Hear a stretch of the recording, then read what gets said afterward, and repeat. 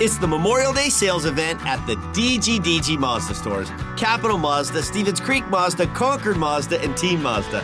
Hey, it's Sean Delgrand. And we've got over 800 brand new Mazdas with outstanding incentives, like low monthly lease payments and low APR financing. Yep, it's just a great time to buy. So don't miss the Memorial Day sales event at the DGDG Mazda stores in San Jose, Concord, and Vallejo. Financing on approval of credit.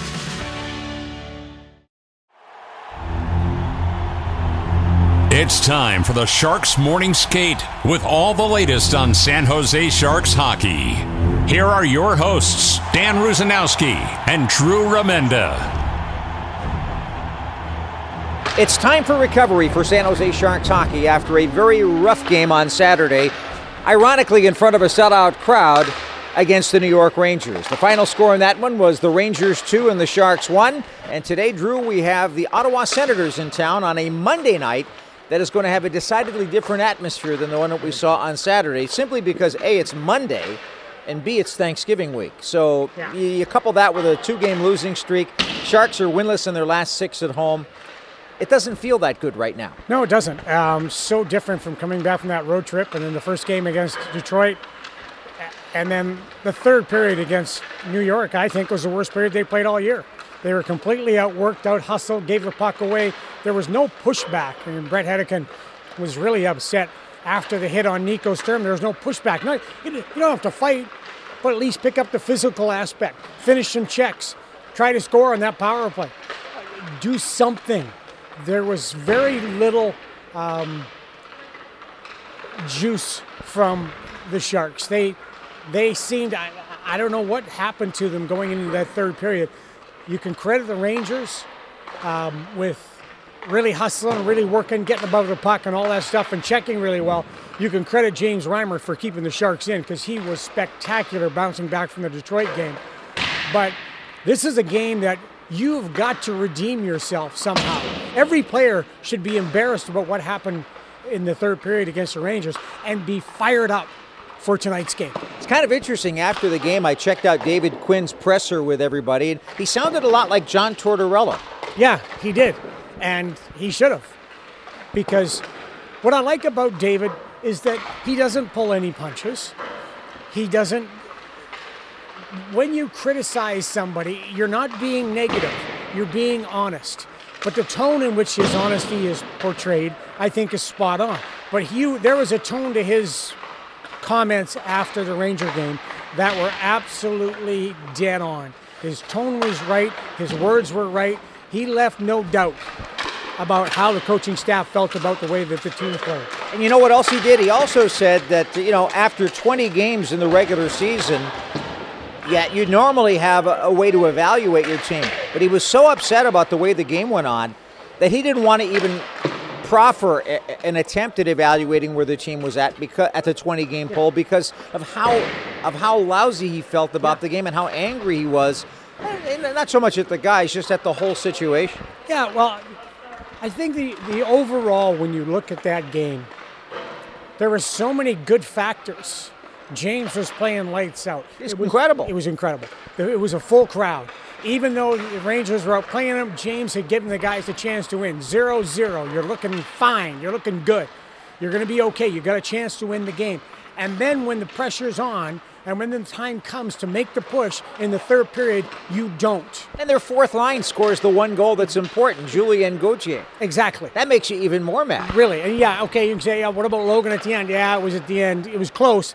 But honestly, not enough of that in the last 30 seconds, 40 seconds. There wasn't enough of that urgency in their game. Hey, you got to beat Igor Shesterkin in a game-saving situation. Logan came close to tying the score with that tip at the end. Scored a nice goal, too. But the problem is the Sharks ran out of time. And I'll tell you what, Drew, that third period was the polar opposite of the third period against the same team at Madison Square Garden. Yeah. Sharks outshot them 16-2 in the third period in that game. Ended up winning in overtime on the Erik Karlsson goal. But this game, they were outshot 16-4 in the third period, and they looked listless until maybe the final minute and a half when things got really desperate. And so, how do you deal with this? The Sharks opened the season 0-5. Then they went through that tough stretch where they lost the 3 shootout games in early November. Now they've lost 2 in a row, and they've got to stop the bleeding really tonight against an Ottawa team that's one of the worst in the NHL statistics-wise, but this team scares me because of the abilities that they have on the roster that they haven't put together yet. And I think maybe Ottawa is going to benefit the Sharks, supposedly, I guess, depending on the injury situation. You know, Josh Norris is out for a long time. You've had Batherson that had been out, and Formanton's not playing, and also Shane Pinto now might not play. We'll see. He didn't practice yesterday. Shabbat is one of the elite players in the league. He's the reason why they were able to trade Erik Karlsson. He's out with an injury. So maybe they get a break, but there aren't too many breaks in the NHL. And again, I'll just say it again, this game kind of scares me a little bit if you're taking it from a Sharks point of view. They have a vast array of young talent, but you mentioned some of them are injured, and that really helps the Sharks, should help the Sharks. They are still a very well-coached team who have a high level of skill from their top guys who can break a game wide open. There should be no excuses tonight for the San Jose Sharks, be it a Monday, be it Thanksgiving week, be it a bad game last game. This is a game where the San Jose Sharks absolutely should be fired up 100% to get that winning spirit back, get that attitude back. They had it coming back from the road trip. They didn't have it the last 2 games. There is nothing but they should be thinking about except winning. That's it. And how you get there is the key. How you have to play is the key. There should be a sense of urgency in everybody's game. There shouldn't be one guy who has a bad shift tonight as far as impact goes. You got to find a way, find your niche to make an impact in the game. I'm kind of watching the guys coming out of the ice getting ready to warm up, and of course, very early in the practice, once they get going, they do a few shifts where they're checking out the line combinations. And we were talking about this last game. You really can't do too much. You have to hold them accountable and say, we're not letting you off the hook. But you also don't have that many options to replace guys on the ice. Right now, Noah Gregor is trying to get back into action. There's no doubt about that he'd like to get his speed into the game. That's one possibility they could change. Scott Harrington got reassigned and is playing for the San Jose Barracuda. They won last night 6-0. And how about that game? Thomas Bordeleau had a hat trick.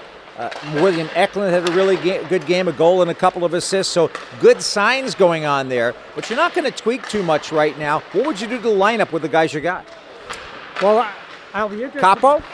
Well, Capo, I think, is going to start. I would be interested, though, to see what happens with Igor Shesterkin, because on that winning goal, the first goal, I should say, was he didn't get out to block the shot. David Quinn singled him out in the post-game press conference. Who was that? Shesterkin. I was going to say Svechnikov. I was thinking he might be out. Yeah, I think he'll be out. I think Noah will probably get in there, or Jonah. As far as everything else goes on D, you're not going to do anything. You got no choices. I think so. There'll be 1 or 2 changes, but as you said, this is an internal thing. This is not being able to externally bring somebody in and be able to get them to work. It's being able to get the guys to get on their game. And it can't be about the coaching staff pushing the guys to do it. Those players, the core leadership group, Hurdle and Meyer, by the way. Hurdle was okay. Meyer, he's got to be much better than who he was. Logan was good. Eric was good, but he can't do it all the time. You're going to need more of an impact from top to bottom, more guys getting in and being committed to doing it the right way. I think that Nico Sturm line again is going to be another factor tonight because they're straight line type players, and they were making their efforts in the game against the Rangers without a question of a doubt. So it's going to be a fascinating day. Alexander Barabanov, I see him stick handling with some speed. He could be a guy that could make a difference too. There were moments in Alex's game I really liked. Over the last little while, I really liked a lot of his game. But he's still, Danny, for me, you know what the number one thing is for me with that guy. He's got to control the puck. He's got to manage the puck. Stop trying to make plays as soon as he's into the zone. The one goal the Sharks score, what happened? Meyer comes back into the zone, takes it all the way down, works the puck below the goal line. You get 2 guys in front. You fire this. You sling the puck towards the net, and you make things happen. The bottom line is every individual has to come with something to prove tonight. If you're moving your feet, you're drawing penalties, and the San Jose Sharks need to take advantage of the Ottawa Senators in that department. If you're getting good goaltending, you have a chance to win. I think the Sharks got that from James Reimer. If Kaapo Kähkönen plays tonight, they'll need that from him. It's going to be a fascinating contest. We'll be on the air at 7 o'clock on the Sharks Audio Network with the Sharks and the Senators, and that is going to be a fascinating, fascinating matchup. Stay tuned. We've got it for you. That's the Morning Skate for today. You've been listening to the Sharks Morning Skate. Make sure you're listening all season long to the latest Sharks news and information right here on the San Jose Sharks Audio Network.